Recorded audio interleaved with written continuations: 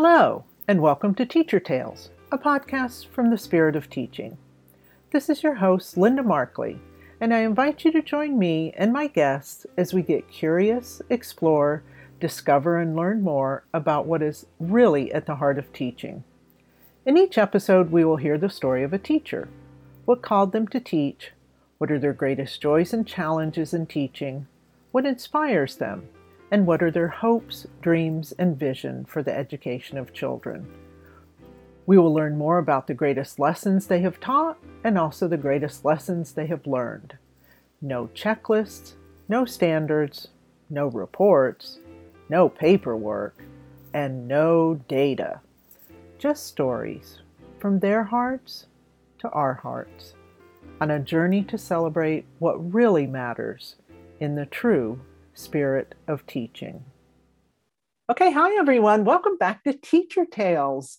And I'm just so excited that you're here because we have someone today that is going to take us on a journey from the classroom out into the real world and talk about mental health and school and education and careers and paths. And we're going to have a lot of things we're going to talk about. And I'm just so glad she's here. I'm going to let her introduce herself and tell you a little bit about her journey. So hi, welcome. Hi. Yes, thank you so much for having me. My name is Hannah Smith. I started my career in education as a third grade teacher. So I kind of got elementary, and then I eventually moved to the middle school and taught some science and history. And then I left the classroom actually, and I went and got my master's in clinical mental health counseling. And I now work as a school counselor. So I've worked at both the junior, senior, high level, and now I am in elementary. So I kind of have experience from both spectrums, and just been able to really fuel my passion into helping students and kiddos just kind of, figure out this mental health thing, as well as incorporate SEL into my lessons and into classrooms, and even help teachers with that as well. Okay, so we're going to talk about that. We're going to talk about kind of your journey leading up to that and your background, because I think it's really a rich background with a lot of connections we can make. Yes. And also what you're doing now, because you are also building a business.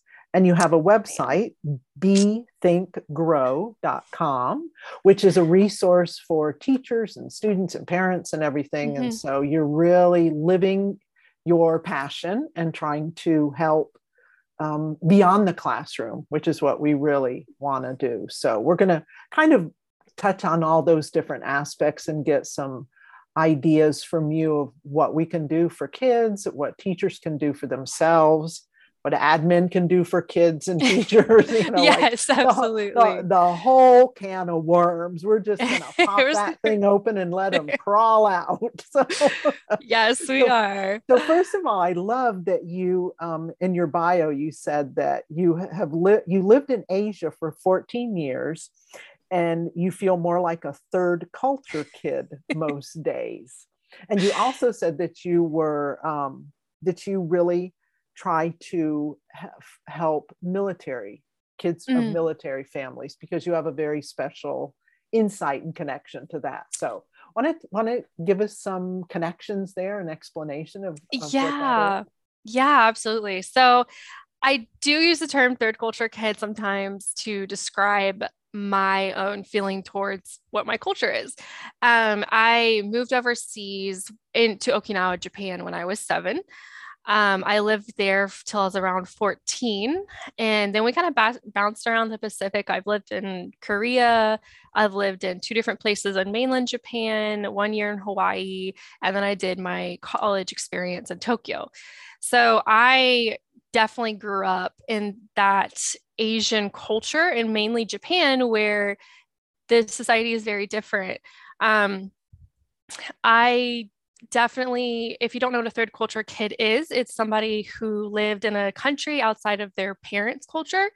So you have your parents' culture where, my parents are from the South, so Alabama and Tennessee. You have this Southern culture living in Japan. So you bring the culture from Japan and then the Southern culture, and you kind of create your own. I love sweet tea, but I also love sushi. Like you have these kind of two different paradigms in your life, and you kind of just mesh them together. And that the third culture is the one that incorporates both of those. So I, grew up speaking the language and writing the language and identifying some days more with that type of mentality than most.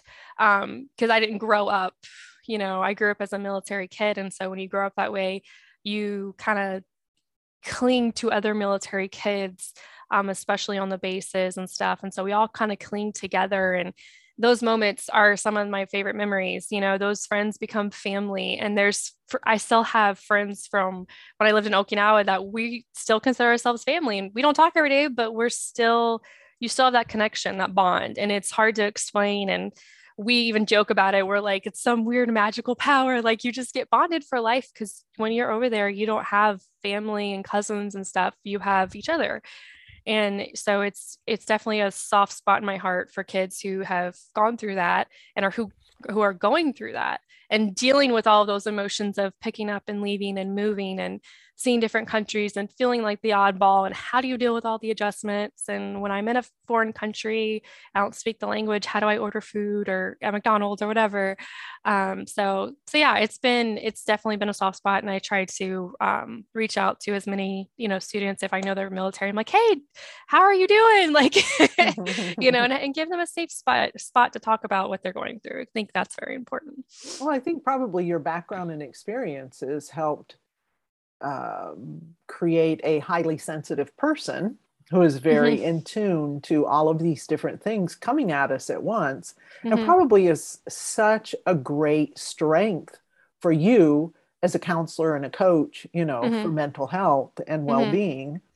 And we're going to talk about how you were at a highly achieving school, and now you're in Florida, and then you are now at a school in Austin, Texas, that has a larger population of English language learning students and a more diverse population. So,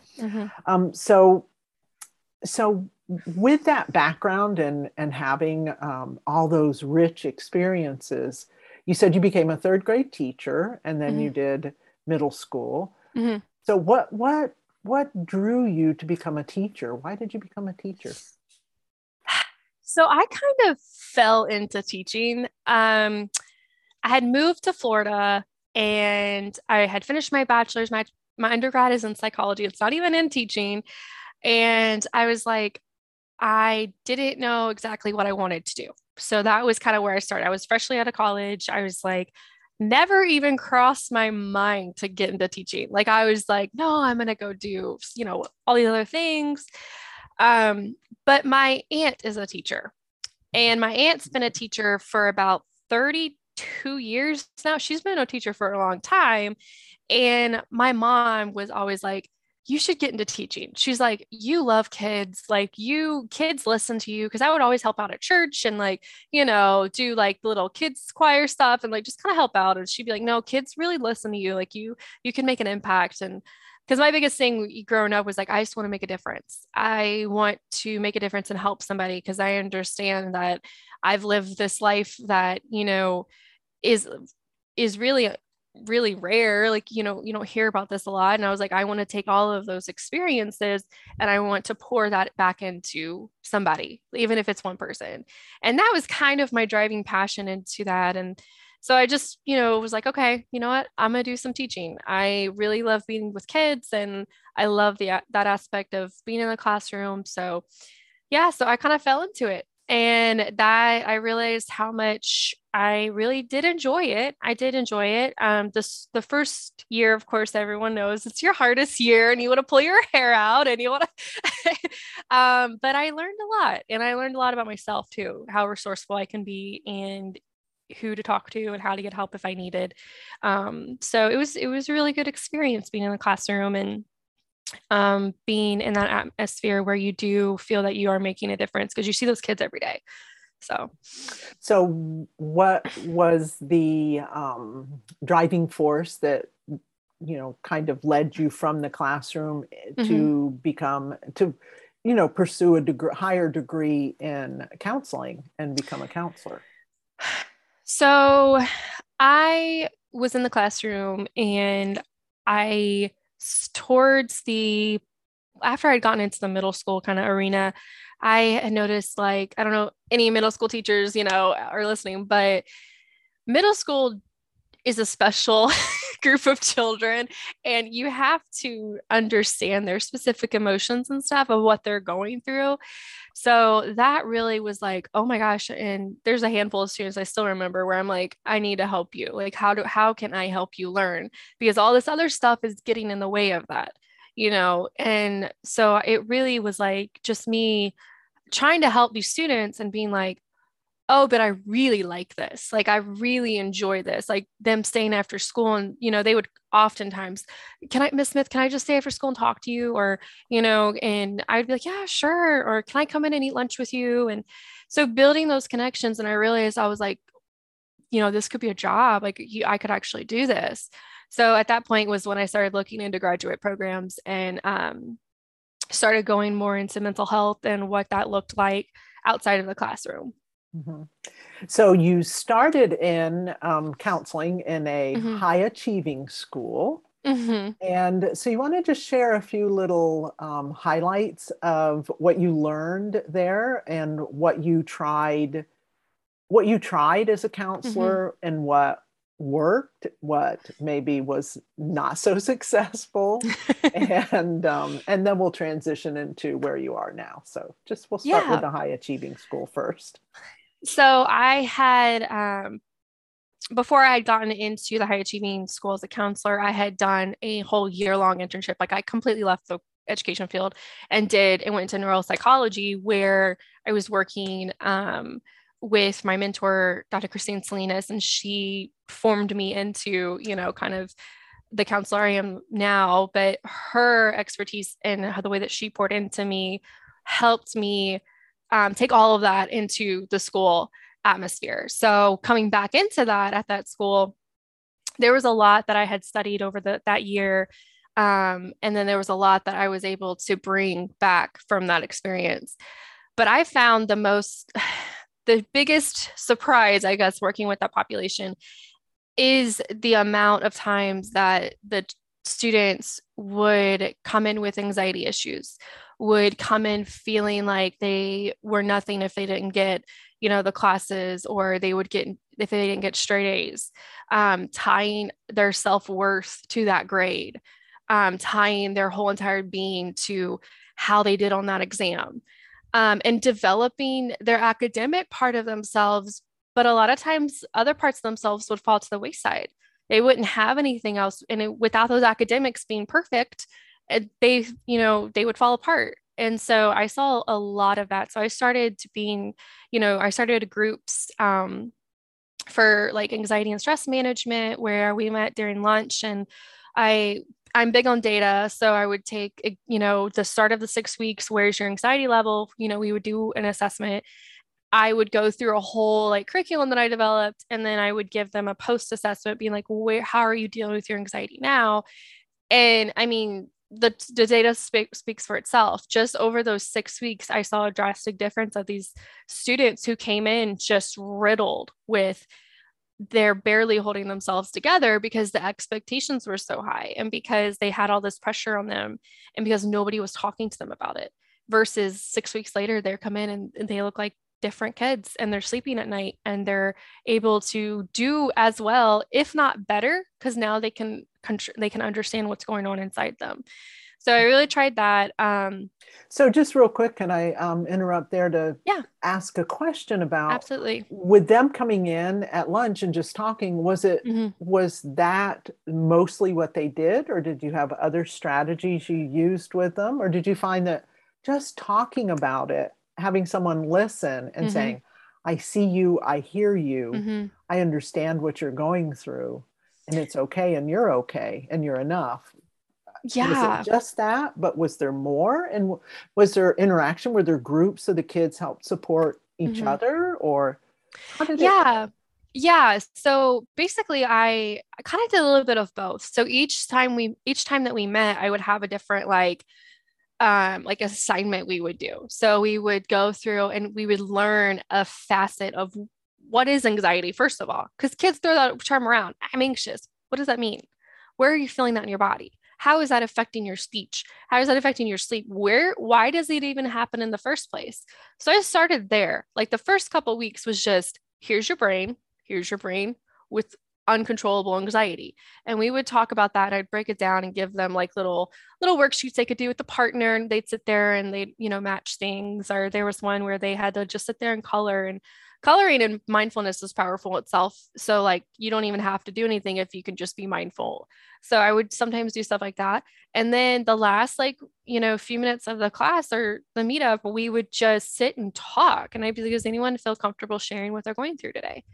And it really was, I think that's what the kids needed the most was, yeah, I see you and I hear you. And I'm really sorry that's so tough, but here's some examples and some coping skills that you can do to help with that. You don't have to go through this alone. You don't have to wonder, how do I shut my brain off? Like, let's get into the habit of engaging in mindfulness. Let's go get in the habit of going on a walk when you feel overwhelmed, or let's listen to some calm music. Let's look at the benefits of exercise. You need to get some exercise to calm your brain down sometimes, and then if all of these other things that I give you that don't work, then we're going to talk about, referrals to a clinical side person. So it was a bit of both. But I really do think sometimes students just need someone to be like, I hear you and it's Mhm. okay. And so then you transition and you're like, oh, but I can help teachers too, because this is a high Yeah. achieving school, and teachers are stressed too. So how'd that go? Yes. Yes. Teachers are stressed. Oh my gosh. Um, so that was something I just started to pick up on. I started to see, really look at teachers, not just pass them in the hallway, but so and so's, she drags her head 3 times out of the week, or, she doesn't, or he looks like he's always looking at his feet, or you look at the body language of people. And I'm very sensitive to that. So I would pick up on that and I would be like, hey, like, how are you? Like, come in, let's talk. Or I would catch them in the morning. And so I really felt that there was a component missing there as far as how are we supporting our teachers and how are we doing it to where they actually feel it. Because there's a difference between, oh, it's Gene Day and we're going to support our teachers and versus what's going on? Like, are you okay today? Like, is it really stressful having all these students who also have these problems in your classroom? How are you handling that? Do you have good strategies? Do you need some behavior management stuff? I have tons of that, you know. So I started just kind of like put together a newsletter that would highlight some resources, and that I would send out and be like, hey, if you ever want to talk, like don't forget your counselors are here for you. Or if there's anything we can do, if you ever need a break, like just clear your head, I can come watch your class for you. So it's just that kind of thing. I like adding in that extra layer of morale and support for them, because teachers don't get enough of that, at least in my experience. They don't get enough of that true support there, because I mean schools are notoriously understaffed or super busy, and so it's like it's hard to get that support. Mhm. But you had mixed reviews. You had some teachers that actually were kind of receptive or Yeah. open to it, and then you had Hmm. some that were um, actually aggressive about I it. had Like, some that were yeah. aggressive. Yeah. So I got some nasty emails because I would email it out. I got the flyers thrown back in my box, like after I put them out everywhere. I mean, just tons of things, like people talking about me. And when people, you walk in the room, someone's mentioning you or something. And so, but I just kind of let that fly off my back, because I'm like, you know what, you can, if this is an issue for you, then that's on you. Like if Mhm. you really have to work through that. And it would make me feel bad for them, because we're not robots. And I think the stigma behind talking about your mental health is even truer in the education world, because you become, after a few years, I saw a lot of teachers become that hardened and get that compassion fatigue. And that really needs to be addressed, because that compassion fatigue can really translate over into the rest of your life. And you realize that now you're being irritable and you're frustrated all the time in your life. It's not just at work. It's now transferred, over into every aspect. And that, really made me feel bad for them that I'm literally, just the messenger trying to help. And it wasn't, I knew I didn't take it personally because I was like, it's not about me. Like, this is about you not being able to handle that. Compassion fatigue is a good expression, Mm-hmm. and we didn't have it, I think, many years Mm-hmm. ago until, especially now with the pandemic. Mm-hmm. But I think your point about teachers not really knowing what to Mm-hmm. do, but Mm-hmm. also it's just human nature. And I Mm-hmm. use the example of Shrek, like, Yeah. I'm going to armor up because I don't know how to feel these feelings, or I don't Yeah. want to feel these feelings because I don't know how to process them. Mm-hmm. And so I'm going to armor up. I'm going to go to my Mm-hmm. swamp called my classroom, and I'm going to yell at anybody who comes in here who doesn't do what I expect or what I think and Mm-hmm. everything. Mm-hmm. And it's not that they're mean or Right. that they're an awful human being. Right. They just are dealing with some other issues, and like with Mm-hmm. Shrek, you have to just peel back the layers. And it has Yeah. sometimes a little gently, and Mm-hmm. a lot of times you're crying because that's what Mm-hmm. onions do. But but I don't know. That's with the spirit of teaching. I was telling you that's what I'm really trying to do, is reach Yeah. and give resources to teachers to say, Mm-hmm. it's okay. Your job Mm-hmm. is hard. Yeah. It is one of the hardest jobs ever. And it's Mm-hmm. okay to be vulnerable. It's okay not to be perfect. Mm-hmm. And we love you anyways. We see Yeah. you, we hear you, and we so much appreciate what you're doing and who you are. And it's so true. And I can remember, I still like in this position, I have teachers come to my office and just cry. And it's like if I could if be so brave as to generalize it, it would be like there's so much pressure for them to perform that they are afraid to admit when something is too stressful. So they're under this pressure to have the highest test scores, to meet all these standards, to have all these things done so that, they get their bonus or whatever, they get like all excellence and, highly effective teacher scores. And, but in the midst of that, you can't put all that pressure on yourself and then expect for that stress just to kind of like dissipate on its own. It's no, you have to recognize it. Like the biggest thing, if with any teacher I ever talk to or comes to my office and is bawling their eyes out from stress, I'm always like, what are you feeling? Like, let's start there. What are you feeling? And the amount of, you know, people who are like, I don't know. I don't know what I'm feeling. I'm just feeling stressed. And I'm like, okay, we'll start there. You're feeling stressed. Let's write out why you're feeling stressed, in the midst of them. And it's like, okay, let's write it out. Like, let's figure it out. And once they get it down on paper, they look at it and they're like, oh, that's what I'm feeling. That's where all this is coming from. But you have to recognize and you have to acknowledge first. Because once we do that, then I can work more, with you to get a little deeper into it. But I think that recognition and that acknowledgement is always the first step to realizing like, oh, okay, this is what this is. Mhm. It is. So let's jump to the school you're at now, Mhm. which has a very diverse population, a lot of Yes, ELL students who don't it speak does. English. Yes. And like I shared with you, there are a lot of articles out there about Hmm. how ELLs are not showing up, whether it's virtually or Hmm. face to face, Hmm. because that they don't understand the school culture, they don't Hmm. understand the expectations, they're even more afraid because they don't Hmm. speak the language, Hmm. and especially Asian students in the pandemic, because there being a lot of anti-Asian sentiment about the Hmm. pandemic and everything. Hmm. So what are Hmm. you finding at your school there? I kind of do a Venn diagram for us, like what is in Yeah. common and what may be very particular to that group of kids as opposed to the high achieving gifted kids. Yeah. So there's a lot to consider. So when I'm working with the population I work with now, they are a lot ELLs. It's also a lower socioeconomic type situation. So I have a couple of students who are in foster care. I have a couple students who are here on the National Youth Foster Care System because they walked from Central America and they're here without parents. They're unaccompanied minors. And so I have to address a lot of different issues that come with that. You're talking about an 8-year-old who walked to this country. And so now it's like, oh my gosh, they don't have any family here. The biggest thing that I guess what would be the same if we're talking about a Venn diagram, the inability and the misunderstanding of what mental health is across the board.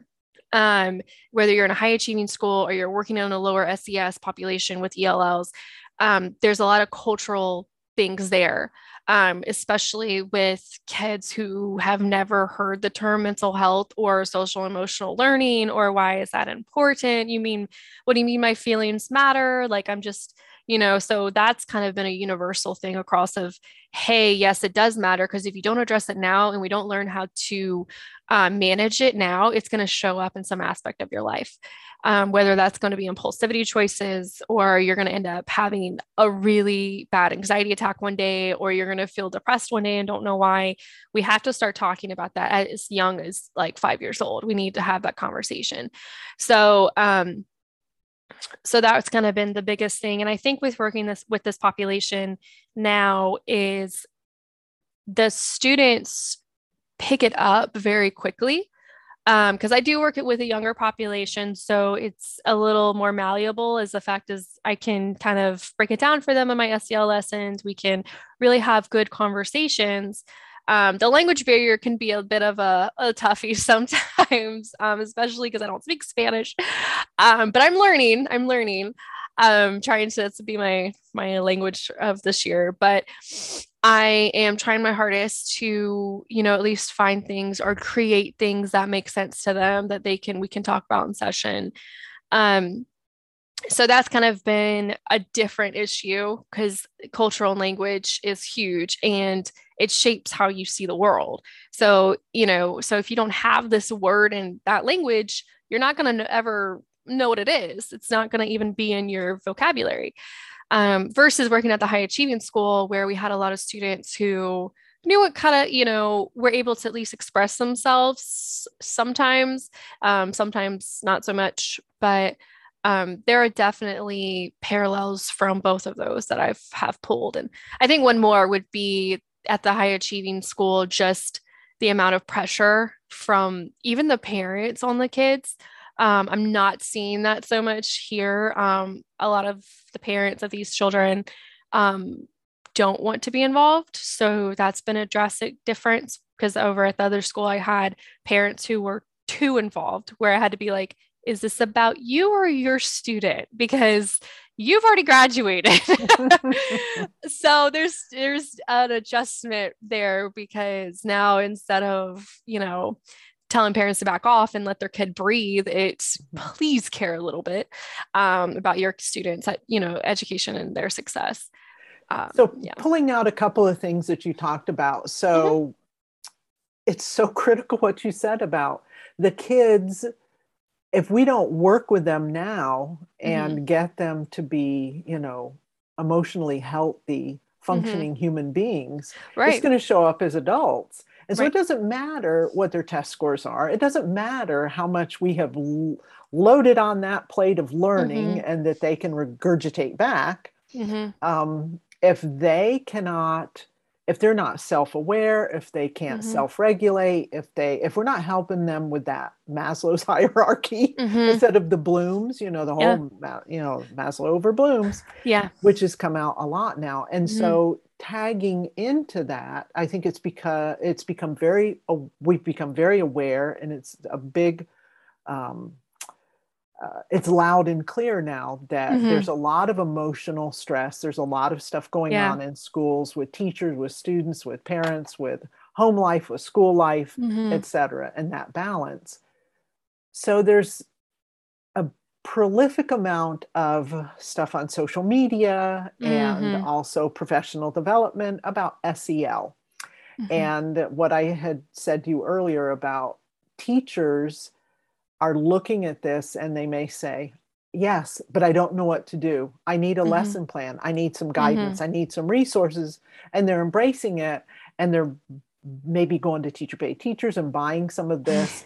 And it's Yeah. if they don't know how to use it, if they don't really understand what it is. And Mm-hmm. this is kind of the way of PD anyways. I mean, it's like Mm-hmm. the flavor of the week, the latest thing being handed down, and teachers are Yep. like, I don't really understand it and I don't need it and I don't Mm-hmm. have time for it. And but this is so critical. And Mm-hmm. because SEL, social emotional learning, a lot of the lessons are mindfulness. They're about, feelings Mm-hmm. and, those sorts of things that sometimes are taboo for teachers. Like, Yeah. but then also parents will say, you can't talk to my child about those things. So Yeah. can you talk a little bit about that? Like, what would you tell Yeah. teachers about SEL and what to look for, Mm-hmm. and then how to implement it and use it effectively for themselves and for their kids? Yeah, exactly. I think it's funny you bring up social media because I think SEL, social emotional learning has become the new trend. And as much as I'm like, yes, finally, like we're talking about it, it needs to be done correctly. And I think that's like the biggest kind of thorn in my side was like, let's give teachers more work to do. And it's like, no, that's not what we want. We want you talking about it, but we don't want to put more stuff on the teachers. I think in kind of my dream world, if I could, I would have just a class for mental health led by a certified counselor who could implement true social emotional learning because they understand it and they have the background in it and they've gone through the education.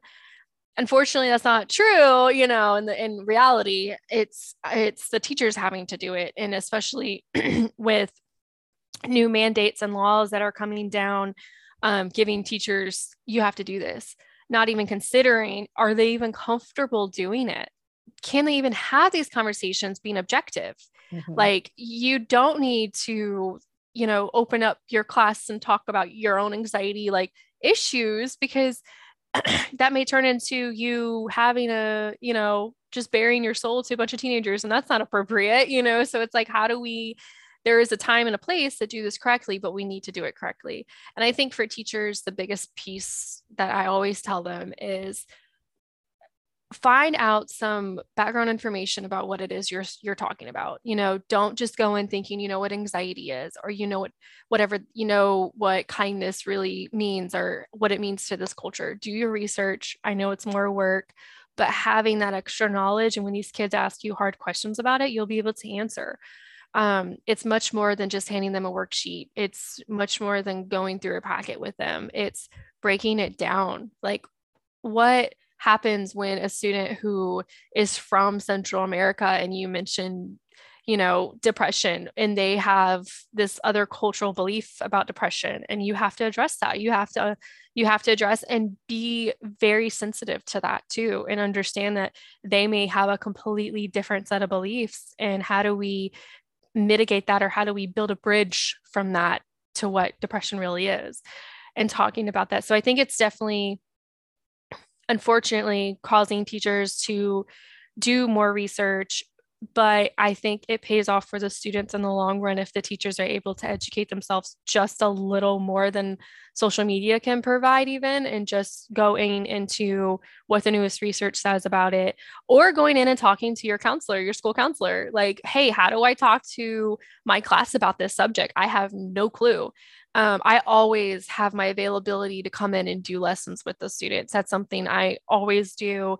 A school counselor should always have, time blocked, um, and so you can go in and be like, hey, I can't talk about this topic. I need you to come do this presentation. And realizing that's okay. Like, I don't think less of you. Like, I will much rather, like, you be honest and be like, hey, like, I can't do this. This is too close to home for me. You're going to cause more issues if present it in a way that the kids can tell you're definitely uncomfortable with it, Mhm. than going and asking for help. And I'm like, absolutely. Like, you go take a break. I got your class for the next 30 minutes to an hour, like however long it's going to take me to do it. Because that's important to get the information out there, get the coping skills out there, but do it in a way that is beneficial to everyone. and not feel bad that you feel like you can't handle the pressure with that. Using counselors for that purpose more Mm-hmm. than just checking transcripts and Yeah. ticking boxes and stuff. Yeah. Yeah, Yeah. that would be a much better use of their skills and their expertise. Mm-hmm. Mm-hmm. And also, you know, having a course in mental health. I know we've had like life management and all Yeah. this stuff. And the PE teacher teaches it. And the PE teacher is Uh-huh. like, I'm not comfortable with this and I don't know. And it's the same thing with like RTI, Mm-hmm. oh, you can't, especially language teachers, it would be like, we only have 3 Spanish classes, so you have to teach 3 classes of reading and RTI. Just follow this template, Yeah. follow this script. And they would be like, I don't feel like I'm really helping these kids. I don't really know Mm-hmm. what I'm doing. So why do we Mm-hmm. do that in education? It's so I unfortunate. don't know. That's a whole other like Oh my years gosh, podcast yes. answering that question. Yes. But maybe reaching to the community too, because I was a Mm-hmm. big proponent of that. Mm-hmm. Bringing, as a language teacher, I would Mm-hmm. bring businesses in. I would have Yeah. them. I would bring in native speakers that could talk to the kids, or I would Yeah. take them on field trips there. Yeah. So, maybe if there were more like maybe a mental health, Mm-hmm. professional business, counseling services could be Right. a school partner instead of Yeah. Domino's Pizza for a change, and there could be some sort of exchange of mutual benefit for the Yeah. betterment of humanity there. Yeah. I don't Yeah. know. And I know, I think you're absolutely right. I think the schools are slowly recognizing that. I think in the past it has not been brought up because there's this huge stigma about mental health and the certifications, and even school counselors are like, what do you do all day? Like I got that question a lot. And I'm like, okay, come follow me and I'll show you what I do all day. Why I get not even a lunch. Like I just eat my office and keep working. Um, but there has been this big stigma about it. And I think now, for better or for worse, it's coming to a halt. And I say that because sometimes, especially on social media, there's been kind of this movement of false mental health information that's kind of like gone into schools, even where I'm like, what do you guys even know? Like, stop! Like, what are you doing? But so I think it's good that the stigma is kind of dropping, and schools are creating like school-based therapist positions where this therapist comes on, but I think teachers, if I were to say so bluntly, I think teachers should grab a hold of that a little bit more and be like, hey, come into my class and can you do a presentation? And just kind of like being that person. And I think it's important to kind of bridge that gap, like I said, and also create that relationship with that entity that's already coming into the schools. Take advantage of that. Like, let's, besides groups and individuals, like, hey, come in and can you teach this? Can you teach this part about transgender stuff in my psychology book? Because I have no idea. And I'm supposed to be teaching AP Psych and I need you to come in. And that actually happened to me. That's why I bring it up. But and I did. And I was like, perfect. Awesome. I'll come in and talk about sex and gender and, and then what that means to students and how that looks, and being able to talk about it in a very easy way so that they are able to understand, but also bringing in my experience and what I've studied and how I've handled clients and stuff like that who struggle with that or who are coming out with that. So I think it's important to kind of make those relationship with those outside entities to come in Mhm. and provide that layer of support. Yeah, for sure. For sure. Well, we could go on and on and on and talk about this forever. Is there anything that you would like to share with teachers? I'm going to put your website, Yeah. the bethinkgrow.com in Yes. the podcast notes and everything. Mm-hmm. And I'll Mm-hmm. also have it on the Spirit of Teaching website under Oh, resources and awesome. everything. So, Thank you. but is there anything you would like to just some final words to teachers, and then we're going to do a little like rapid fire round of complete the thought and Oh, cool. so So Bethink Grow, just to kind of give an overview, is kind of a passion project. Well, not kind of, it is my passion project. I found that tons of students and families really didn't have a first place to find out mental health information. There's also a lot of parents out there and teachers who look at a 504 or an IEP and be like, what does Mhm. this mean? And even a lot of parents who are like, how do I get a 504 for my kids? So I kind of wanted to provide a service of just consultation, a service of advocacy for students, teachers, about mental health. So I really started it just to try to get resources out there to break down some barriers and talk about tough subjects. A lot of my kind of like the writing in there is more of, hey, let's talk about this. And then eventually, like, I want to have a bunch of resources as well for other school counselors, just a little more education on certain subjects as they're moving forward into more of the ASCA model of school counseling programs with data and actual like counseling with students and groups and stuff. So it's a project I am hoping will reach out to people and help them to really feel more comfortable about the subject of mental health. Mm-hmm. Well, I think that's a great cause and a great passion project to have. So, thank you. All right. So I want you to just finish my thought. This is like a little rapid fire at the end. All and righty. There's no right or wrong answer. And it can be one word, it can be many words. So, okay, you ready? All right. Let's see how this goes. All right. So teaching is a beautiful profession. That's probably the first thing that comes to mind. It is beautiful, but hard. But beautiful. But hard. Yes, it is. My greatest hope for all teachers is that they take care of themselves too, because they pour out too much sometimes, and you've got to pour back in, or you lose yourself, and that's never. And I just want to take a chance to say that take care of yourself doesn't mean just take a bubble bath and everything goes away. No. Talking about how you feel and talking, those strategies, those things that I'm sure you have all on your website and everything about how do you share? How do you open up? How do you process those things? How do you, it's not just a bubble bath. Self-care is not a bubble bath. It's not. Self-care is not a great, bubble bath. But it's not that. Okay. It's not, no. Yes. Misconceptions, like we said, like with SEL and that self-care is just a bubble bath. Yeah. My greatest hope for all children is to grow up to love to learn and always remain teachable. Be open. Not a know-it-all. Yeah, lifelong exactly. learner. Lifelong, you have to be. Yes. What I want everyone, especially the decision makers, like legislators and district person, higher up superintendents and stuff, to know about the importance of mental health in schools is. Ooh, that is a loaded question for me, because to know that it needs to be done appropriately by qualified professionals that need to create these programs and have enough time to create these programs with enough funds, and for people who actually know how to do it. Like, don't just tell us we have to give 9 hours and decide that we have to do it right now without preparing or giving us anything else to do with that. And also just really knowing the classroom. Go spend a day in the classroom and then come back and tell me, what needs to be addressed and what you saw and what needs to be fixed, before just kind of handing down more standards and more mandates and more laws that we have to abide to without even touching foot into what the issues are.